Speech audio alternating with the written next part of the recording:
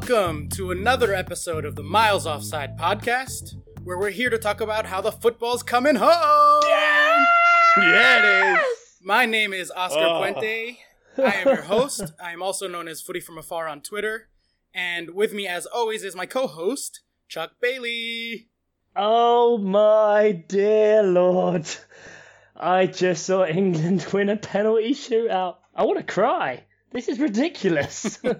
This is a safe space, as you told me last week, so feel free to let I those don't know how emotions to. go. I don't know how to feel right now. I'm not going to lie, guys. I do not know how to feel.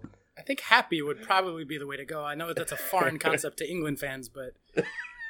Oh, Jesus. And in the background, you hear chuckling. That's our super producer, Ian Stimson. He's the one that cuts our 7-hour conversations into a nice, digestible podcast and makes us sound smart and good. How are you feeling, Ian? What were you worried about? What were you worried about? Never in doubt. Never in doubt. All right, so very quickly, the rundown today. We're going to talk about, obviously, all the round of 16 matches, talk about the quarterfinals and how those teams got there, try to give our predictions and put them down on paper. I think we probably have some listener questions for the end. And we might talk about England winning a World Cup penalty shootout. Coming home. It's coming home. It's coming. Football's coming home. I do have to say, I texted this to you guys, and I told my wife as we were watching, like the penalty kicks were about to start. And I said, if they win this, if they get the penalty monkey off their back, it's fucking coming home. Like, they're actually going to win this World Cup. I am gonna, just put all my money down on England right now. That shit, they are the team of destiny. Believe me when I say this to you. I remember when Chelsea won the Champions League in 2012, when we played like shit for most of that entire tournament, and things just kept falling our way, and we won the damn thing. We had Barcelona down a goal, down to 10 men, no actual central defenders left. We had Ramirez playing right back and Bosingwa or something playing in the center. Fucking A. And we won the damn thing, right? It was the, Torres goal and all that. And this is you guys. This is your moment. Bask in it. Bask in the glory. Chuck, I leave the floor to you. Tell me about the match. Tell me about your feelings, your thoughts, everything. Just go for it. Well, we still got to beat Sweden, mate. So let's not get too carried away at the minute. It's so hard not to be so fucking excited, and it's incredible. I've spent a lifetime of only seeing England drop at the end, and seeing that Colombia last minute equaliser. You just thought, of course it was going to happen, and then you just thought they were going to nick another one, or if it went to penalties, we were gonna lose it. And Henderson misses his penalty, and you thought, right, so he's the new Southgate. And then Dyer steps up for the penalty for the last one, and you think, right, he's going to be the new Stuart Pearce. And you just, oh my God, no, Oscar, don't cut to me just yet. What are your thoughts? Because I'm still processing. Fuck off. I do think, like I said, getting the penalties, sort of the mental block, the emotional block against them out of the way and winning on penalties, I think is huge for the psychology of the team. We talked last week about psychology, and I think that's big for them. I think it shows a lot of mental strength to concede that ridiculously late goal to Colombia. Their hearts must have fallen out of the bottom. Obviously the fans did, but the players too. And you could see it in stoppage time that they were or in extra time rather, they were fully deflated, but they still held on. Colombia was still throwing everything at them to try to not get to penalties. And the mental fortitude to hold on, get to the pens, and then win in the pens in that situation, I think cannot be understated. Similar, we're going to talk about later, Belgium being able to come back from 2 goals down that late, 21 minutes, and the mental fortitude. Those two teams just, I think, really surprised people, especially given their history at World Cup. So, that's the big takeaway for me. I know we have some friends in a group chat who were saying that, they didn't play that well, and so don't get carried away, and blah, blah, blah, blah. But, you don't have to be the best team to win the World Cup. In fact, the best team almost never wins the World Cup. It's the team that has a bit of luck, plays strategically to their strengths, and, just kind of gets hot at the right time and in the right ways. Yeah. So no, what I kind of wished, but my only caveat from that, while I accept it. So we say that game was so much about mind games and so much about the mental, which I believe in, because Colombia lost it early on. Now, it almost seemed to be about just trying to wind up England and just trying to not let them play. And England didn't put the game to bed in that situation. Like, I think if England had been a bit more ruthless and could have found that cutting edge and just gone, no, you know what, we see a team now that's on a knife edge because they're getting yellow cards left, right and centre. I think 5 in the first half or something stupid like that. Was it? And the ref just kept going and actually kept penalising them for stuff. That's where we wonder about England. That's where, like you said, the best team isn't necessarily the one that wins the World Cup. It's the one that takes their chances. And England capitalising on that. I thought for a while where they showed good discipline and let Colombia do that. I thought we played that part of the game really, really well. However, it was then giving them that killer blow of going, nope, we're going to go 2-0 up, and then you're going to be fucked. Because the last part of the game, Colombia started to actually play, which I thought was weird because I didn't think Colombia, from their point of view, had anything really to fear from England, which is why I thought it was strange that they were resorting to the foul them out, try and rile them, let's get that scrappy.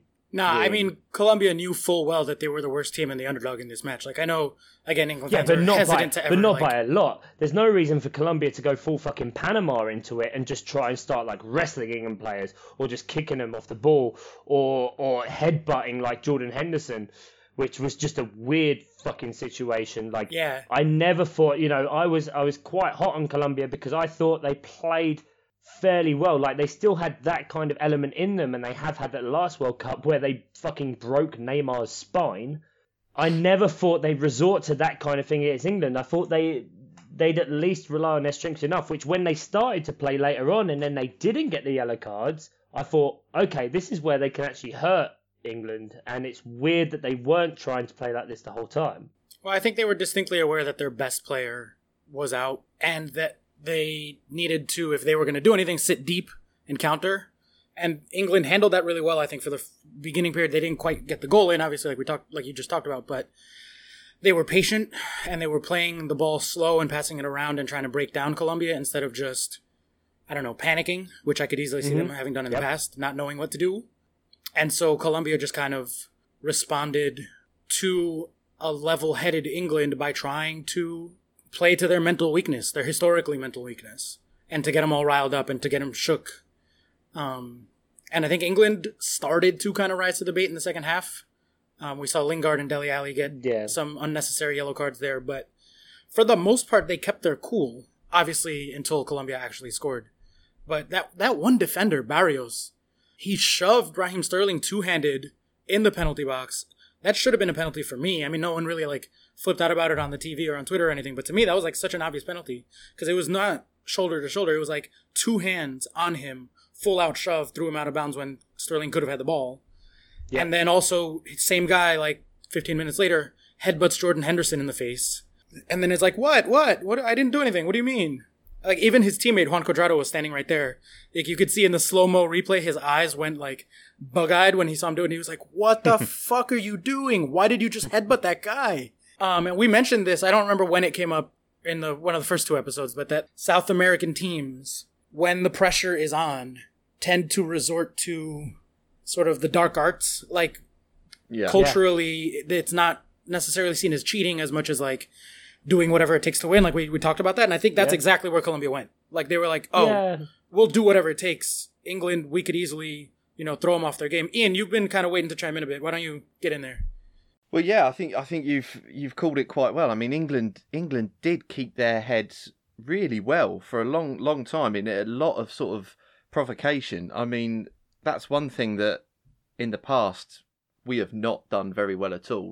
We have lost it, and they really kept their head. I mean, the only player that I can think of who's got a temper on him properly is, well, Henderson has sometimes, hasn't he? But Ali as well. Oh, I mean, Ali's definitely. That's true. And yeah. Lingard. Okay. Fucking hell, all right. So most of the time. Okay, but they kept it under control a lot. Maybe I was starting to go along the alley route because he should not have been on the field. He should not have been starting. He was clearly, I mean, I don't know, maybe I've got it wrong, but like for me, he presumably told the manager he was fit. He didn't look fit. Well, it was. I didn't mind so much that he was starting. Really, obviously, like Ruben had a good couple of games in that position. Yeah. But to see, I think if you're going to complain that Dele Alli's on a starting sheet, there has to be something majorly wrong. And I don't think there was anything majorly wrong. But once you saw him start to play, you were like, he's not really contributing anything. He's kind of wandering around in that midfield area. And I think he took a knock just before half-time. And as well, he caused Kane to have to be coming so deep basically into his position to try and get the ball. Like the amount of times that all of a sudden you look up and you're like, oh, who's that getting the ball on the edge of the England box? Wait, that's Kane. Hang on, what's going on here? Yeah, he was kind of playing the old Rooney role of like, you look at him and say, what the fuck are you doing there? You should be playing in the box. Like, he's a midfielder who would be better as a striker, is what he looked like today. Because of Dele Alli. I don't know if Ali's going to be fit for the next match, or if they thought he was fit and he wasn't, or what happened today exactly. But for me, and I love the kid, so of course I want to see this, but I want to see Ruben Loftus-Cheek starting. I think he has earned that spot. I think Ali has not earned keeping his spot necessarily. And I want to see what Ruben can do with the rest of that 11. But I suppose in Southgate's eyes, Ali hasn't done anything wrong apart from take a knock, That's true. We'll get injured, really. So if it was genuinely that, then fair enough. I just didn't think he was involved at all, and it bothered me. Yeah, he did go missing, and I think he was the reason that Kane had to drop so deep. So Sweden's up next. How you guys? Obviously, Team of Destiny. You guys are going to win the whole World Cup, but the other Team of Destiny, or the team that has luck and sort of cosmic and forces on their side, is Sweden, because if you remember, I told you guys about the Ewing theory. Yeah. And how when you lose your big star player who's almost too much of a black hole or a vortex of attention, and then they come out and they're all playing as a team and there's that real unity. I think Sweden have been that. They were that through the group stages. It was a boring match against Switzerland. I think that quarterfinal is almost the teams that it doesn't matter how they're playing because they have the universe on their side. And if Sweden weren't playing England, I would be sitting here going, Ewing theory, right? Because I would say they're going straight to the semifinals, but I don't know. I think England's going to win it, but there is that one aspect with Sweden. It can still apply in the same way. I mean, I think it says a lot that all three of us today, when we were talking to each other off air, that we all slept through the first half of that game. That was weird. Three of us. Two of us because we had too big of a lunch, and one of us because they went to the gym. Apparently, I was looking forward to the Sweden-Switzerland game. Yeah, it wasn't me either. So process of elimination. No prizes for guessing that me and you are the gluttons, Ian. Yeah, quite. I was quite looking forward to this game because I thought it was kind of the most interesting in that Switzerland were kind of just eked their way out of their group against Serbia, and Sweden, maybe as a kind of underrated team, managed to get through since they were, like you said before, and like you said on 3 episodes now, the Ewing theory kind of aspect of it, in that they got out of Zlatan's shadow and they play their system and they play it well. They eke out a win. Yeah, they know who they are and they do it well. Yeah. So in that way, I'm still kind of afraid of Sweden. There's no gimmies. There's no gimmies. Oh, absolutely not. And it's the World Cup. And I think if you had any gimmies on the way, then something was seriously, seriously wrong. Right. You guys were joking about it, but I'm serious. Like, there is this thing that happens, because in America, we see playoffs every year. So you're used to that teams get hot at the right time in the season. And so, every fucking year in baseball, a terrible team wins the World Series and the best team gets knocked out because of random little things. And so I understand full well that in a knockout competition, it is all about that momentum. No, well, not momentum, because momentum's 0-2 in the round of 16. France and England both went through. And Belgium, for that matter. But no, it's about having that positive vibes in the locker room, having the team all really showing unity and playing for each other and having, like the team of destiny, basically. Like, I really do genuinely think that is a big factor into who wins championships. Obviously, you have to be at a certain base level of quality. Just like, not actually the worst team wins it, because you still have to be good enough to get into the playoffs. Like, England are good enough to be in the conversation. And they're nowhere near as good, I'm sorry to say, as Brazil or Belgium or France, right? I mean, don't apologize. That's just being honest. But absolutely, they're good enough, and especially with the draw that they have on this side of the bracket, that even in 90 minutes against Brazil, with a bit of luck and a bit of fate on their side and strength in set pieces, which I think is a really good strategy, they might be able to win this World Cup without having to score from open play. Yeah. And that's true. But you cannot undersell how important it is for us to win a penalty shootout. No, I have grown up with just it's done. Forget it. Like, me and the missus and my boy were watching it, and he has the optimism of youth and not being crushed by many, I tell you what, tournaments. your young boy has been spoiled far too much, Ian. I can tell you fucking entirely. that now. I can tell I you have to tell him it's not always like this, mate. You should just cancel Christmas now. England won penalties, so you don't get gifts this year. My wife was just like so negative, just like, oh, I can't do this again. She was like, I feel sick. And Finley, my little lad, he was just like, it's all right, we'll be all right, won't we? And it's like, you don't know, mate. And I was just like, prepare yourself for disappointment. This is going to go badly. You don't want to watch this. But it cannot be undersold how important that is. No, and it is very, very true. Getting that demon of, what is it now, 28 years? Of England goes to a penalty shootout, well, we're out. And all of a sudden now, that's why I started this episode. I don't know what to feel now. I don't know how to act now. Like, England, are England good now? Are we good? Can we do stuff? Does it not matter if a game goes to the 122nd minute? Like, I don't understand. This World Cup, though, has just been so fucking insane. Like, this England match is just one of a slew of amazing round of 16 matches where, like, up is down, left and right. There's more stoppage time goals and extra time. Like, it's been fucking madness. So, like, I don't blame you for not knowing what to think. Like, no, but I will say now, and it's always easier with the benefit of hindsight, but even if England had lost, I would say this is the best World Cup I've ever seen. Like, or I can remember, or it's just crazy.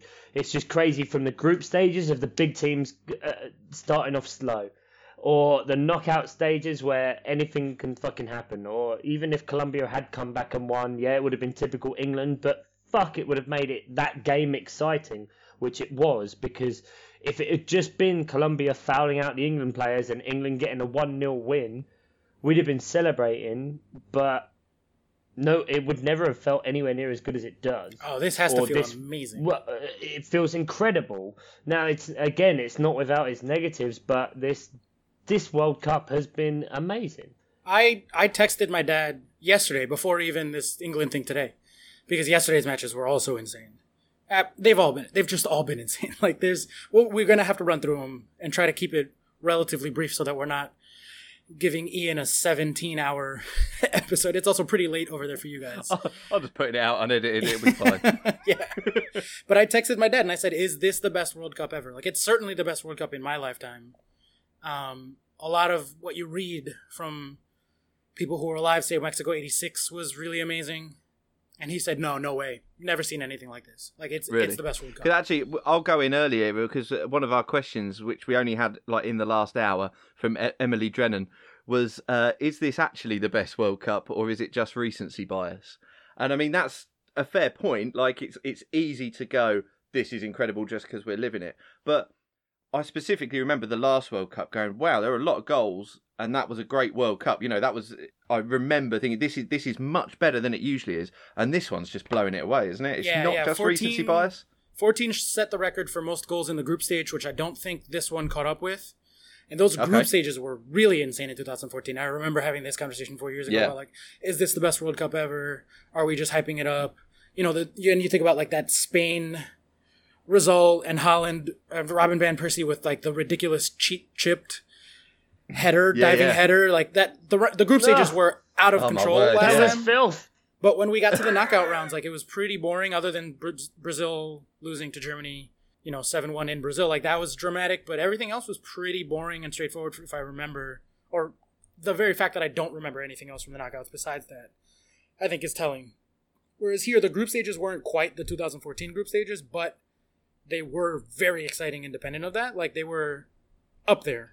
Yeah. And then just right away, even just from the round of 16, like even if nothing else exciting happens this World Cup, this round of 16 was like has just been magical. Like just it's simply the fact that every big team has basically had to fight back. Or get knocked out in so many groups, or they get knocked out. Even Germany, Sweden, which like turned out to be for nothing, had the latest goal in World Cup history. Like that didn't go into extra time, right? So like a game that finished in quote unquote 90 minutes. That was the latest goal ever.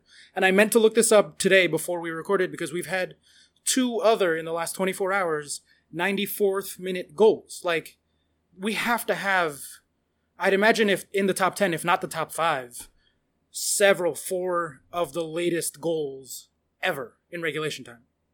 Right? Like this has just been insane. It's just so much fun. Yeah.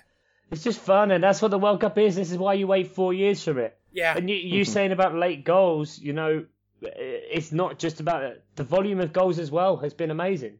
France-Argentina is like the first time since God knows when, I don't think ever at all, that there's been a 4-3 game in regulation. No, that was the highest scoring knockout goal ever. I remember reading that. Like, and this one thing I wanted, because I have notes for all of these games, but they're all like 10 pages long, my notes in my phone. It was France 4, Argentina 3, but the XG for it was 1.6 to 1.0. So like that, I talk a lot about XG. I keep bringing it up in every episode, which by the way, I realized I never said that stands for expected goals for all the listeners that aren't big up on stats and maybe new to soccer. It was 1.6 for France, 1.0 to Argentina, actual goals 4 and 3. And I think that we use XG, or I use XG to describe like how good a team played in a match. But I think where people get caught up with XG or tripped up with XG is that they're like, well, that means it's broken because, Argentina scored 2 more goals than they should have. Or it's like, no, it's not what should have happened. Because in a given match, like in any given day, there's a lot of variance to what will actually happen. Pavard scoring that absurd goal, which must have had almost no XG, right? Because like that comes off 1 in 100 times. Hold on, are we in danger here of veering really far away from the England game that we can't tangibly make it back right now? I know, we need to have a way to get back to the England game, don't we? Tune into the new England Jizzcast, guys, and that's what's going to happen. But Pavard is the goal of the fucking tournament. I agree. Like, it cannot not be. It went down, it went up, it went left, it went right, it went fucking everywhere, and the guys are right back and never fucking scored for France. Fuck me. Amazing. Oh. We talked when we went through the group stages and talked about our favorite goals, you mentioned the Nacho goal as one of yours. And this was like the better version of the Nacho goal, like less than 2 weeks later. Like, it's just been absurd. Oh, we should also, I guess, mention Kylian Mbappe being the fastest person in the world. Like, Usain Bolt was looking at that match going, holy fuck, that guy's fast. Yeah. Either that or Argentina are old as shit. Well, bit of both. Which they were. Yeah. Yeah, Mbappe's one to fear. Like, going in, so, I mean, we could talk about that game, like France 4, Argentina 3. Everyone expected France to win, but I didn't expect it to be that close. And that flatters Argentina. Like, again, we're talking about overperforming XG. Like, that does right there. Like, Argentina didn't create 3 goals worth of attacking in that match. Yeah. It got real crazy at the end. Like, they were wide open. Both teams were kind of just going back and forth. And I foolishly tweeted when France went up 1-0. I was like, oh, perfect. This plays to France's strength. They're just going to sit deep with that watertight defense. They have the super fast counterattack ready to go. And of course it ended up 4-3 because you should never actually tweet or make predictions. But it was like super fun to watch. And I think to me, like as good as Mbappe was, the man of the match for me would have been Pogba.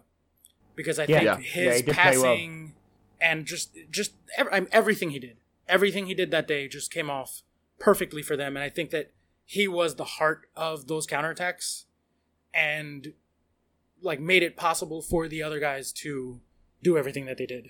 One sort of takeaway going into the quarterfinal for that also is that Matuidi is out. He got a yellow card, so he's suspended for the next match, and I think he's important to their ability to allow Pogba to do what he does, or at least in the system that they've been using Pogba in, with having Kante and Matuidi in front of him kind of shielding him, and also pressing.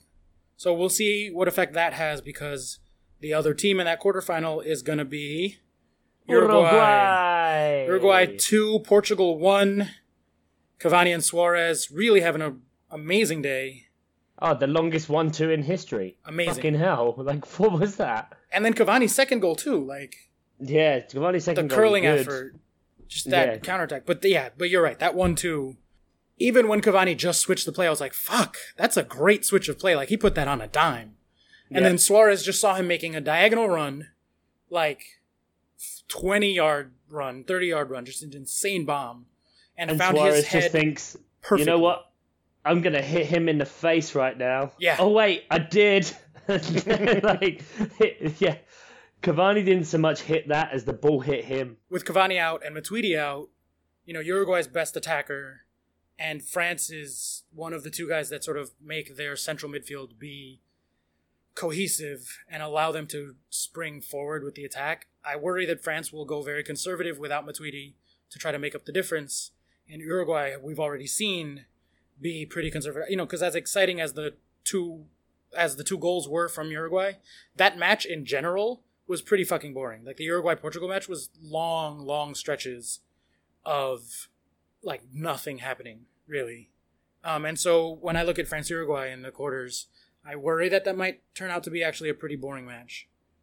But I still think France will go through.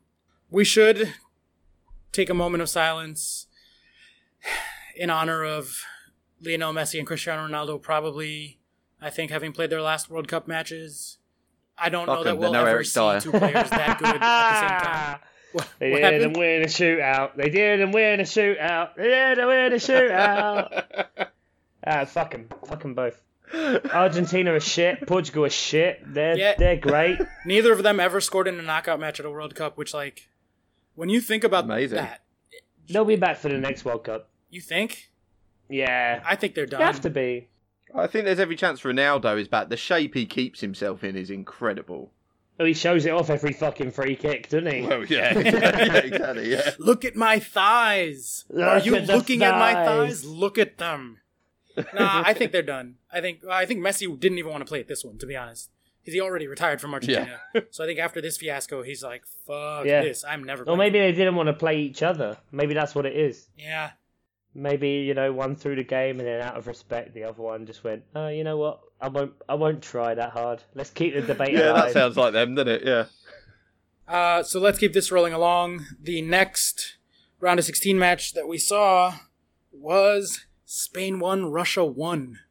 Oh. I am here for all this drama. My God, this World Cup. This was, day one was crazy. 4-3 with Argentina was crazy. But this, for me, was the match that really kicked it into another gear in terms of, not necessarily quality of play. I don't think that these round of 16 matches have been the best matches, but they have been all about the drama. This World Cup lives for the drama.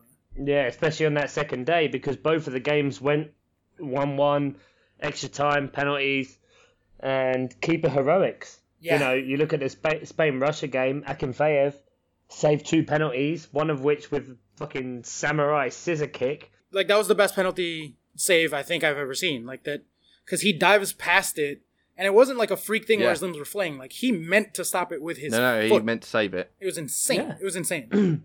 Yeah, it wasn't until the ball flew past, you're like, wait, is it going in? Is it? Wait, no, it's gone past the post.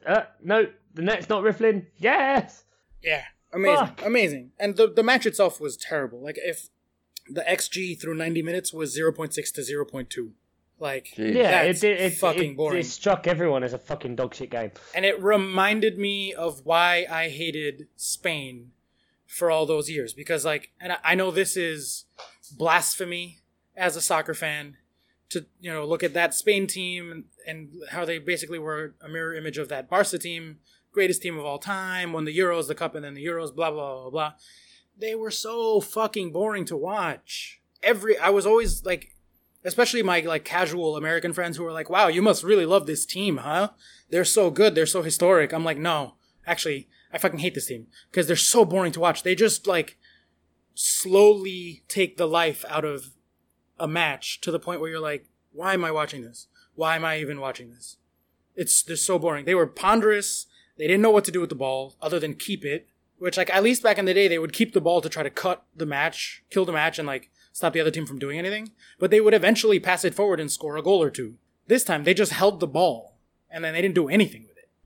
No, they haven't done anything for 6 years. So this is what we said like way back in episode 1, that it's weird for a team which has as much history and stuff now as Spain, in modern history anyway, that you can see them be so uninspired because tiki-taka has been replaced with shitty-taka. Hey! And it was fucking bollocks. Because they were going pass, but exactly like you said, they weren't then finding that killer ball. There was no one running off. And, you know, as much of a Diego Costa hater I am, it made no sense against Portugal when they brought him off. And I said, even then, I don't understand why they're bringing him off. And then in that game, I didn't understand why they brought him off, because he was their outlet player. He's the player that, when it comes to the crunch, you know is going to be in the box. When you play that ball across them, across the Russian defence, he's going to be there to tap it in. He's going to be there for the knockdown. He's going to be there making the space for himself. It made no sense that you bring off your one strength in that game because you want to stick to this idealistic way of, no, we are Spain. This is how we play. When you were only identified as playing that way for 4 years, and yes, you won 3 trophies, but you haven't done fuck all since. Yeah, he was the only player who was making any kind of dangerous runs. Like, if you watched that match, he was making, like, textbook, this is what they teach you in high school, or, like, this is the right way to be a striker. He was making those runs, and they just weren't finding him at all. Far post to the near post. Like, diagonal across. Yep. Like, no, because they were never looking. No, not at all. They were never looking for that. They were looking for right. the tap, tap, tap, tap, tap, tap, tap. You know, it's the kind of the way I say that Arsenal used to play. Or Arsenal still play, and then Spurs started emulating them, and it was a bit weird. But they want to score the perfect goal. They want to score the pass goal, as opposed to just going, no, you know what? What ultimately matters isn't how beautiful the goal is. It's just the fact that we scored the fucking goal. And Costa is that person who will get you the ugly goal, who will just put it in the fucking net. Yeah, absolutely. And they wasted him. I wish that he had gone for Brazil instead of Spain, because I think as we look at this Brazil team, they could definitely find out a way to use him. Like, they play beautiful football, but they also will just fucking score a goal if they need to, and they win. They care about winning a lot more than Spain does, I think, which is why they have the most World Cups ever. Like, but yeah, I mean, we talked about in episode 1, like you said, this Spain team lacking an identity, and just being composed of a bunch of veterans, but like no real particular way that they like to play. And we did say, like, and obviously we didn't call Russia beating them in any way whatsoever, but at the beginning of the World Cup, we said, I worry about this Spain team just falling back to old habits by default because they don't know some other way to play and they don't have that cohesion that you want out of a team. And that's exactly what happened. They tried to go back to the tiki-taka, but they weren't good enough anymore to do it. They didn't have the right players to do it. They weren't doing it the right way. And especially with a brand new manager in there, like, he's not going to tell them what to do, right? Like, yeah, literally hired the day the World Cup started. Like, he's not going to come in with all these ideas and change things. Of course, they went back to, this is what has been comfortable for us for a long time. And they got beaten by a Russia team who have looked pretty good, especially for being, like, the worst team ever, the worst host ever coming into the World Cup. Like, well, they're the lowest ranked FIFA team in the tournament, and they were described by the Russian press as the worst Russia team ever. I mean, I want to know what they are taking that makes them so energetic. Like, it's just, they must really have that belief from the fans spurring them on so that they can still do it. I mean, like, no joke just though, watch, like, they were just watch Rocky 4, you'll find out. 120 minutes, like, they were still dead sprinting as if it was the first minute of the match. They did not get tired, And I don't know why more people aren't talking about the fact that they are almost certainly using steroids. Like, hate to be the American fan being like, steroids, but, like, really, they're not, like, they have no injuries. They just run and run and run and run, and they never seem to get tired. They're all of a sudden way better than they ever used to be. I don't think we're going to get ourselves in any legal trouble by saying that Russian sports people might occasionally take drugs. Allegedly. No, because it's been proven in the court of law, and they've had some stuff revoked. But Spain should still have more class, and it kind of goes into what I was saying before with England, that Spain should be able to see them off way before any of that becomes an issue, way before fitness becomes an issue, way before the potential of taking steroids becomes an issue. They should just fucking bury them, and that's what is so great about this World Cup. And as what has kind of happened in the game, which means now Russia will play them with Croatia against Denmark. That Croatia just came off the back of a really good win against Argentina, which, bear in mind, we all kind of said, Argentina, like, aren't they great in that group, and Croatia should see them away. And the Croatia coach said that was the easiest game in their group. I love that. Amazing. But they should be able to see past Denmark. Yeah, absolutely. I think that, if anything, they are lucky that they didn't do a Spain and get knocked out. You know, we had said that, like, if Spain play to their level, they have a straight path to the final, right? Because they're by far the best team on that side, even including England. But they didn't at all play to their level, which you basically called, Chuck, so good job on that. Like, they were awful, and Croatia very nearly did the same thing. Like, they also are a much better team than Denmark. But it was a super boring match, like super, super boring. Oh, awful. And you've got to feel for Schmeichel, because to save 3 penalties in a game. What else could he do? Fucking hell. Well, the ball's on Modric to come back up and take one during the shootout, though. Yeah. Good on you, dude, because that was... Yeah, I mean, it's easy when you're one of the best players in the world. Sure, but say that to Arjen Robben. Like, he's missed a couple of big penalties and then refused to take them in penalty shootouts, and then... like, his team goes on to lose, right? Not a single team on this side of the bracket has had a good match in the round of 16. Again, there's been crazy drama, but actually most of the matches have been pretty bad. Like, Croatia didn't look good. They barely put away Denmark. It had to go to, like, you know, it was, like, really, really, really lucky that they got through, I think, more than anyone else. Russia are still Russia, as much as they put a shitty Spain team away. Spain who fell asleep, and, like, it still took penalty kicks. Sweden, Switzerland, like we just said, was whatever. Yeah, I guess Sweden basically did their job, but they don't look good. That wasn't a good match. I wasn't impressed by them in any way. No. And England went through on penalties. Amazing mental fortitude. Went through on penalties. Say it. But, I mean, the reason I bring this up is that that's got to give hope to England fans. Again, like you're going to the final. No one's been good on this side of the bracket. The only team that could have really been good was Spain, and they're gone. Yeah, but that's the thing. Like, England haven't been convincing at all in this tournament. But if no one's being convincing and they're the best team... yeah, but again, it's easy for me to say this based on what I said in the last episode, especially with the benefits of hindsight, that England haven't had a real test yet. You know, they've played Tunisia, they've played Panama with their first team, and they've seen those away. Then they haven't played Belgium. Then they've played Colombia, who went for foul play and to wind England up for however many minutes, and then nicked a winner at the end. And then England won on penalties. Bizarre as it is for me to say that. You want to say that one again? Say it again. Just say it one more time. England won on penalties. Oh, that's nearly to completion. Fuck. And so my reserves about the England team are still there. And I think against a team like Sweden, who are disciplined, who will play with a very, very strict game plan and know what they're about, can potentially be another banana skin for England in the same way that Colombia could. Bruv, listen to me, bruv. All right, I'm going to say this one more time for you. It's coming home. All right? It's coming home. Oh, dear. That's a Germany fan saying that as well. I know. Well. And they are home. You want me to be nice? And now you're England go like got 2 rounds ahead of Germany. Name the last time that fucking happened. Never, because I believe Germany made the semifinals of the 66, didn't they?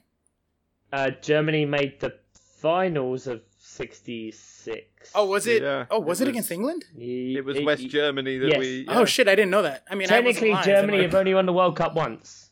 All right. Okay, well, we can cut that out. Because the rest of the times they were West Germany. Don't fucking cut that out. We are not cutting that out. Don't you fucking dare. Please. No. West Germany didn't beat there us. was Oscar sitting there, cool as a pomegranate. God damn it. Fuck you. Really? And it's weird that now, like, we've gone on in this episode for long enough time without talking about the final quarterfinal, which is technically the 2 most exciting teams in the whole tournament, Brazil and Belgium. Yeah, well, actually, I was just saving that one for last because it's the best one. Like, if you don't have that circled in your calendar, you're insane. Because those are, as good as France had a day against Argentina, those are the 2 best teams in this World Cup so far. Hands down. Right? And so, like, Brazil 2, Mexico 0, and that was fully a 2-0 performance. Like, the XG was 2.5 to 0.5, so basically right up where you thought they'd be. But, like, even just based on the eye test, like, that's, Mexico attacked Brazil, especially out wide. They tried to isolate the weakness where Marcelo was missing. But Brazil just withstood it, and their individual brilliance, like the individual players that they have, just shut it down. And when push came to shove, they got the win, and they fully deserved it. Like, they're just so strong all over the pitch. They have a good central midfield. Like, Casemiro is going to be suspended for the Belgium match, which we talked about Matuidi. Normally, you'd be like, oh, wow, Casemiro, their best central midfielder, is suspended. But Fernandinho's going to come in. So, like, that's not a drop-off, really. And they have, obviously, Neymar. If they had Douglas Costa healthy on the right wing, he'd be amazing. Willian had a great performance, which he hadn't done yet. They have Coutinho. They have the central defense is strong. Like, they're just, the whole lineup, top to bottom, is just fantastic. And so, I don't see what Mexico Mexico lost. I don't see, like, how anyone doesn't see that they're the favorite for this World Cup right now. But because Brazil still haven't looked that convincing. I don't think. I don't still see any team as the favourite for this competition whatsoever. Because, yes, Brazil beat Mexico, but Mexico just got hammered by Sweden.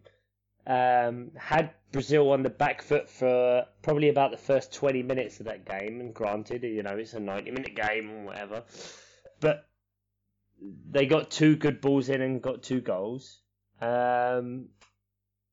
I don't think Brazil have been that convincing, and I don't think Belgium have been that convincing in this World Cup. Yeah, but you just want to hate Belgium. Like, from the first minute, both of you guys were like, "Oh, Belgium sucks. They're not going to do anything." Like, you got to stay on that horse, right? Once you make that point, you got to keep driving home. They've been fantastic. Like, you guys are. Fuck! I was so upset that Belgium beat Japan, and it was such a good performance from Japan, and they went arrogant so late on that the fact that they were still trying to see that game away and put Belgium to bed, when they were 2-2, after Japan had a good performance, and granted, I think on the first goal for Belgium, the keeper kind of lost his placing. He didn't really realise where the goal was and suffered for that. And then the second goal it's just a textbook Fellaini goal. Like, he's going to be there in the middle, and he's going to be the tallest, and he's going to head it in. But for the third goal, no way should Japan be committing that many people forward for a corner so late on. Yeah. And they suffer for it. But well played on Lukaku for being so unselfish and leaving that ball for Chadli. Yeah. Like, fuck me. Like, to not hit that ball and leave it. Well, he started off on the right wing, and he runs diagonally towards the goal, dragging the fullback with him. which then creates the space for De Bruyne to play the pass out wide and wide open out there. And then Lukaku has the wherewithal to change direction and start running diagonally back towards the right to drag 2 defenders with him, leaving Chadli wide open on his left, and then plays that amazing dummy. In that situation, to play a dummy, like the ball's on that kid, and then Chadli scores. Like Lukaku, I think, was 80% of the credit for that goal. Everyone else ran and did their job and like executed perfectly. And I'm not trying to take credit away from them, but just the like tactical awareness of Lukaku to do everything he did there. He was basically a linebacker for De Bruyne, and then like a bishop in chess, and then a battering ram. Like he was just all of those things at the same time. Fucking amazing by him. Absolutely. He sold Meunier's ball. Meunier playing that ball across, and you think, as a defender, you would always think, right, he's going to hit this. So they play him, and the fact he leaves it, and it is such a perfect ball for him to hit, and for him to go the unselfish route and leave that for Chadli. Yeah, because if he had shot there, he could have scored, probably. And if he missed, like, no one in the world says, why did you shoot there? He's their star striker, he's in the box, and it's on his foot. Like, he easily could have shot. But to play the dummy, it blew my mind. Absolutely blew my mind. But you said Japan played really well. I don't think they did. I think they were really lucky to be up 2-0. And then Belgium's class just showed through. Like, I don't think that's a fluke result. Yes, Belgium came back, and it's like the latest regulation time comeback, or the biggest comeback ever in the World Cup. Like, no one had been down by 2, especially not with 20 minutes to go. Yeah, second half, but then not even just second half. Like, it was the 70th minute. Right? And I texted you guys right before, when Japan scored that second goal. I knew he'd get this one in. Oh, of course. Yeah, I got to brag. You've got it, yeah. Yeah, I earned it. I went straight to the group chat, and I was like, hey, guys, Belgium's still going to win this. You know that, right? And you were like, oh, you're crazy, blah, blah, blah. What have you been drinking today? Nope. Bang. Right away, 3-2. And, like, that was fully deserved. Japan's XG was less than 1. It was 0.8. So for them to score 2 goals, like, that's just a good day. You know, you introduced that variance that we were talking about before, but, like, they didn't play Belgium off the pitch.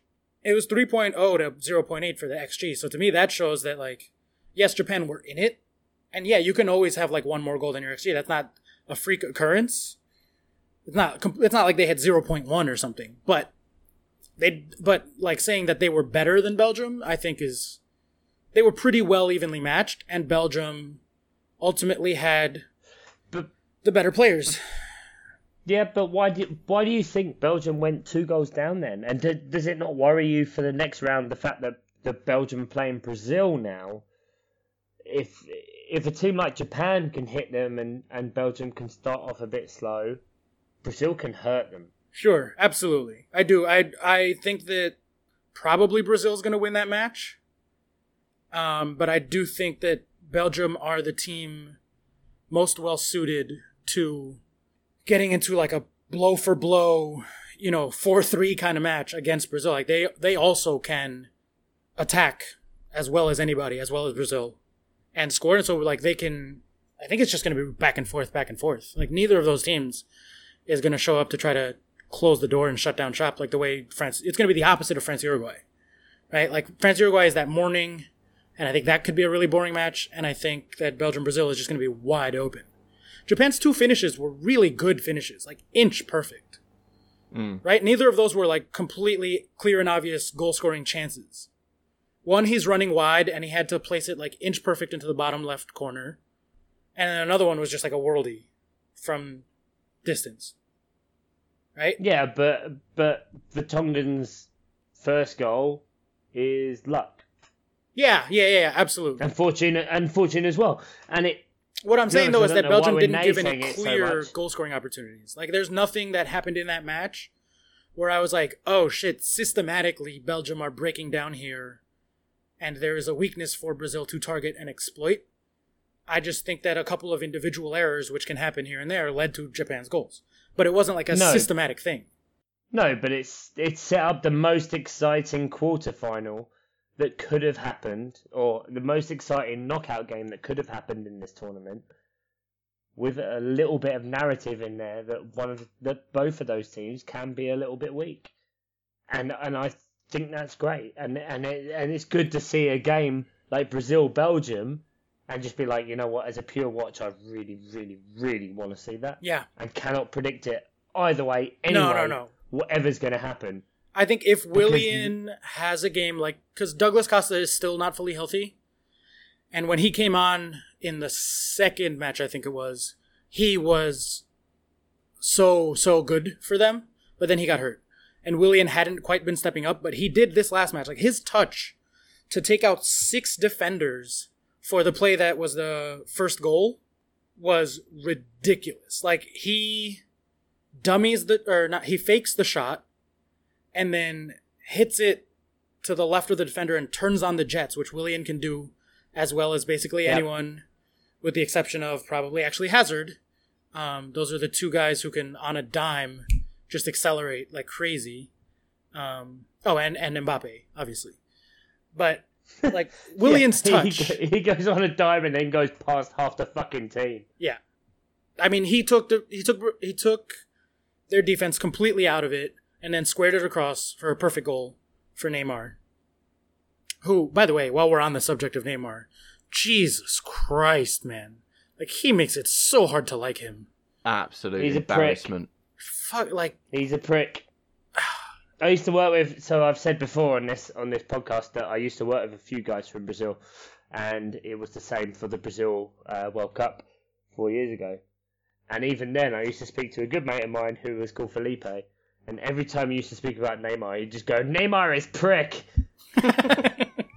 And so I've just kind of lived that value ever since. That, you know, fair enough, there was that thing off the field with the stamp or whatever you want to call it, where the guy like leant over and picked up the ball, but he just rolls, and you're like, mate, this is why you'll never ever ever be the greatest of all time, ever. Yeah, or get a call. Like, he never gets a call because he's such a flop.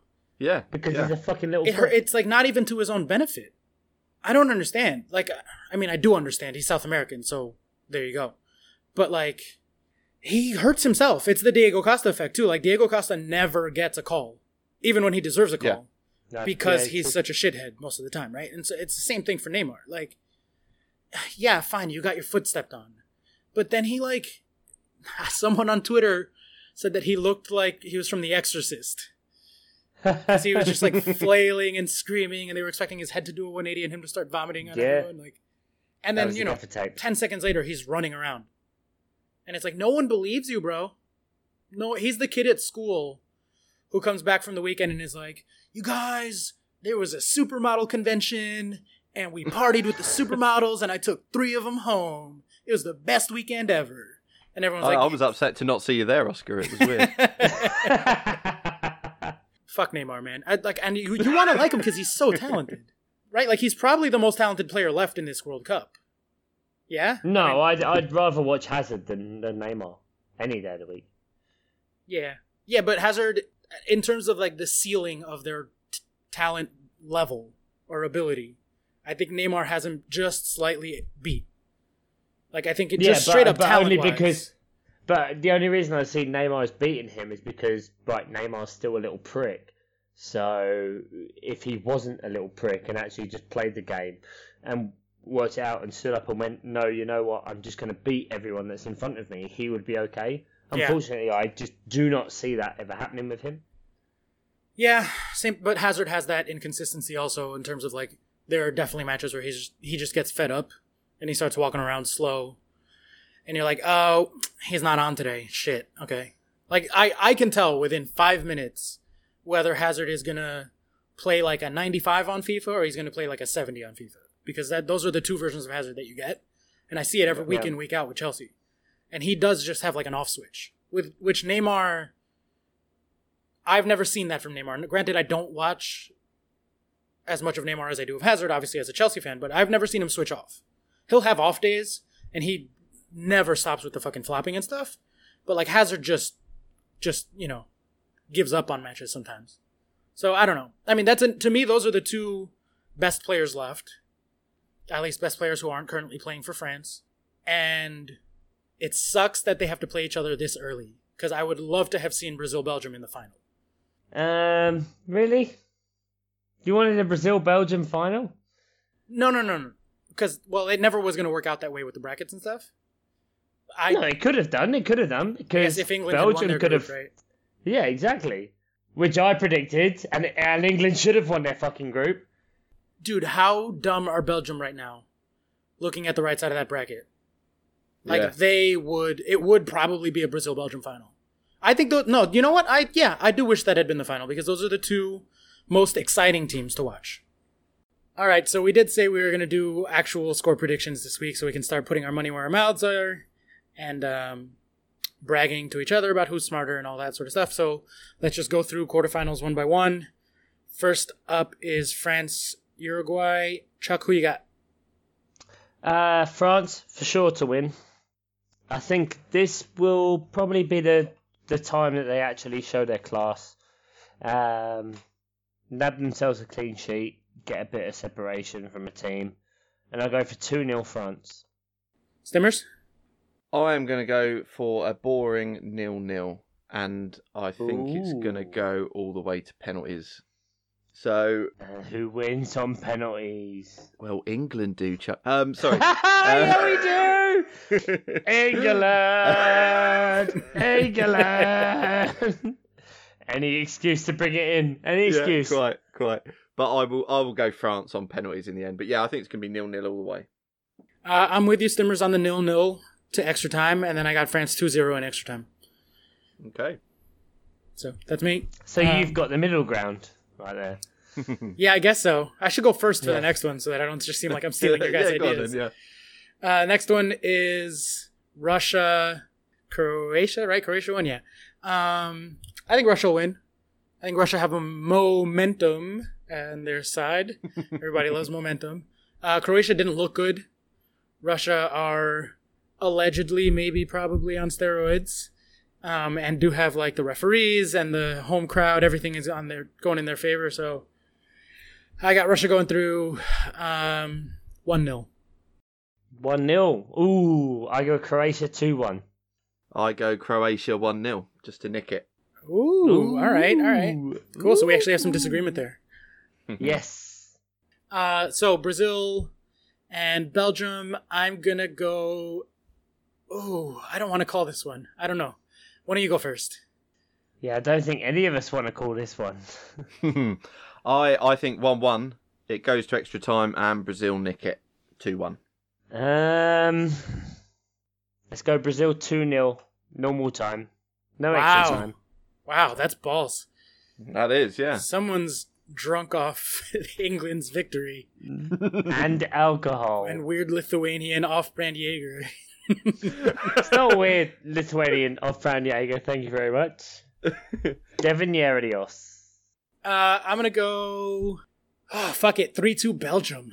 No, what did I just do? 3-2 Yeah, 3-2 Belgium. Let's go. Nope. I did it. It's out there. No takesies, backsies. Yeah, fuck it. Yeah, 3-2 Belgium. And now Sweden, England.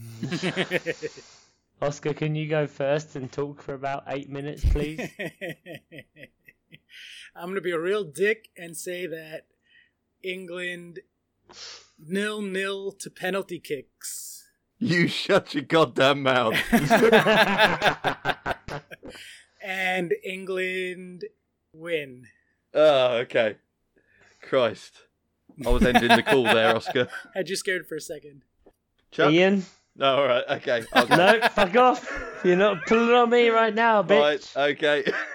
Okay, I will go England 2-0. I want to be an optimist. I want to see goals from open play. So I'm going to go England 2-0. See, I'm going to go for England 1-0 and dragging out another game based on set pieces. Give me your goal scorers then. Really put your money where your mouth is. Harry Maguire. That's not a bad shout. He's looked good. Yeah. To be honest, like I hated him before this tournament, but man, he's looked like the marauding kind of weird pressing, actually showing something going forward. He looks like what we were promised that John Stones would be. Yeah, but John Stones was promised as being the ball playing defender of the back three.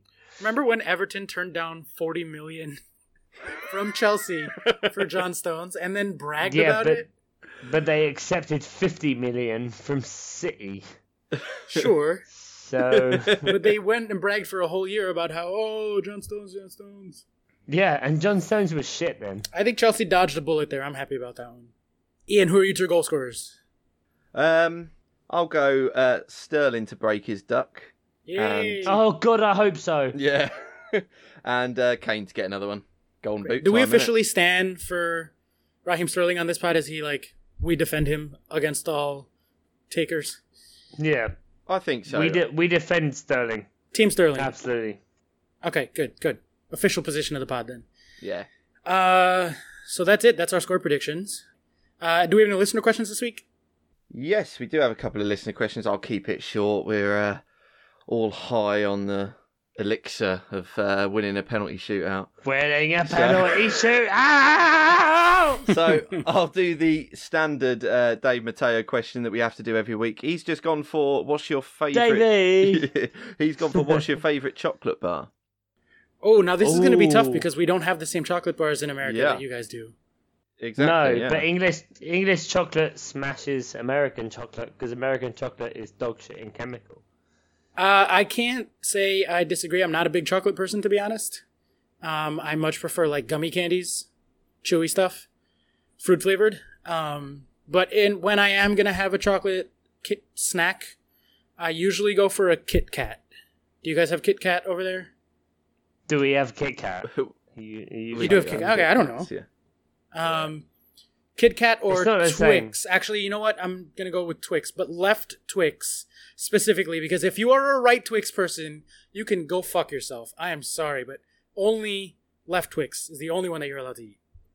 Okay, so we'll go for Twix. Well, funnily enough, I'll have to check with my sister on this. My great-granddad worked for Cadbury at the time that Twix was invented, and is the person that created the Twix. Your family member invented Twix.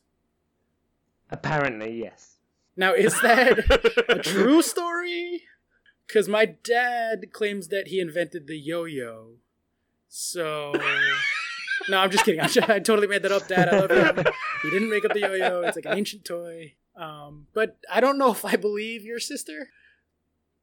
I've never met her, but I'm just saying... She'd smash your face in. But, what is happening right now? England won a fucking penalty shootout. That's what's going on right now, Oscar. No, okay. It is late over there. Jesus Christ, guys. My favourite chocolate bar is... I don't really like chocolate bars, actually. Same as you, Oscar. I'd go for more of a gummy candy. Jelly beans. I do like jelly beans. That's not chocolate. Or wine gums. Wine gums are kind of my favourite. It's pinnacle of sweet. So, Dave, your question sucks. We hate chocolate. Yeah. Swedish fish. First fail for Dave Stateo. although Dave did tell me pre-tournament that his pick for the whole thing was Kane to win the Golden Boot and France to win. So... Oh, bloody hell. Yeah. Okay, and we've got another one as well from Johnny OG. If you had to go on a lads' holiday with 3 of the England squad players, who would you choose? Well, it's got to be Vardy, isn't it? Oh, I hadn't thought of that, actually. A number one is Jimmy Vardell. Yeah. Because, Case full of Skittle vodka. Yeah, he brings the party. He'll have a hip flask. He won't fuck about. Raheem Sterling, because fuck what the papers say. He's a lovely guy. Yeah, can you just give him a hug for me and tell him that he's a good person? Yeah, exactly.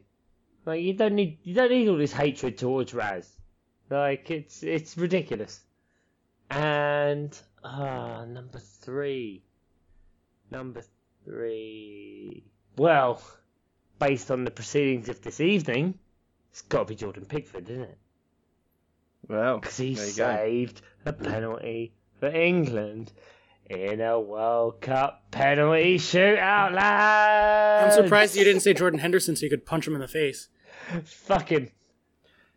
Nah, come on. Anyone who steps up and takes a penalty is fine by me. After like bottlers like Paul Ince or whatever, anyone who steps up and takes one, fine Fair by enough, me. fair enough. Yeah, true. I got my answer now. I thought a little bit about it. Go on. I'm going to take two of them as like a pair. So I'm going to take two of my spots, but you got to take Dele Alli and Eric Dyer together. Because I don't know if you guys know this, but they're like super duper best friends. Best buds. And they're like adorable as hell on Twitter. They're always like making videos for each other. They just seem like a real good time. Like they just love each other to death. And they're all about like, you know what? Forget like toxic masculinity. I love you, bro. It's all good. So I feel like I'd be down to hang out with them.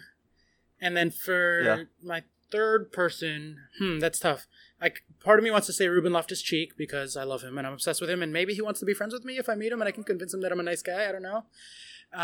Romance. I also kind of want to go Raheem Sterling, but you already said it, like to give him a hug and say, you're a good person. You know, people hate you for bad reasons. But I think I'm going to go with Jesse Lingard. As much as Chuck hates him, I could just take selfies with him and send him to Chuck and be like, we're having a good time. He seems like a chill dude. He likes to dance. You know, he likes a good celebration. Yeah, I don't know. I think I've never seen Chuck so quietly angry. Thoughts, Chuck? Yep. Yeah, Chuck's dropped off the line, it seems. Yeah, weird. Strange. How strange. Jesse Lingard's Jesus Christ. James Corden's a Oh, dear. There's that Lithuanian fucking Jägermeister.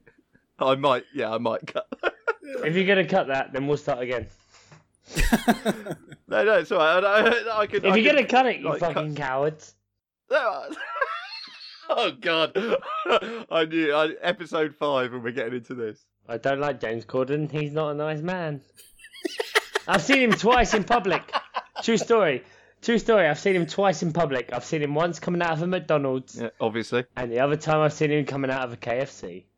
Both good restaurants. Oscar, we need to talk about your definition of restaurants.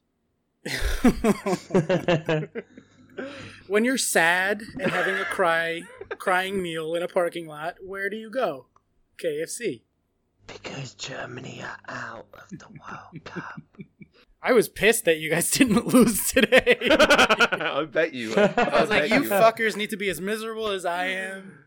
Oh, if they're going to lose on penalties again, it's going to be great. You can't pick the right team. It's not my fault you can't pick the right team, Oscar. That one of yours doesn't make it to the finals and one of yours doesn't make it to the knockouts.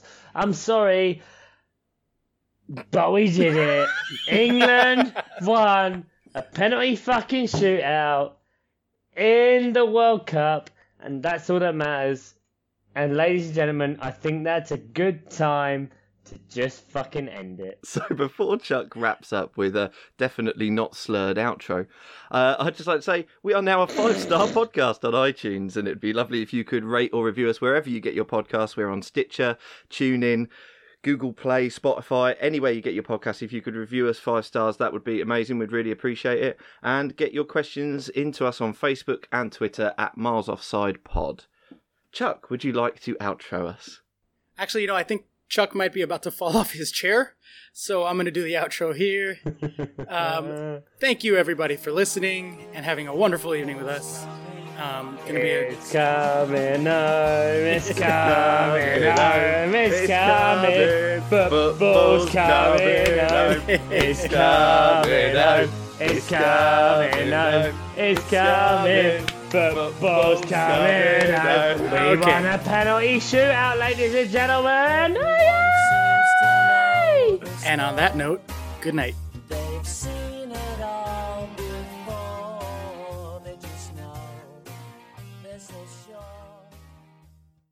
Unbelievable, ladies and gentlemen. Thank you very, very, very, very much for joining us. My name's Chuck.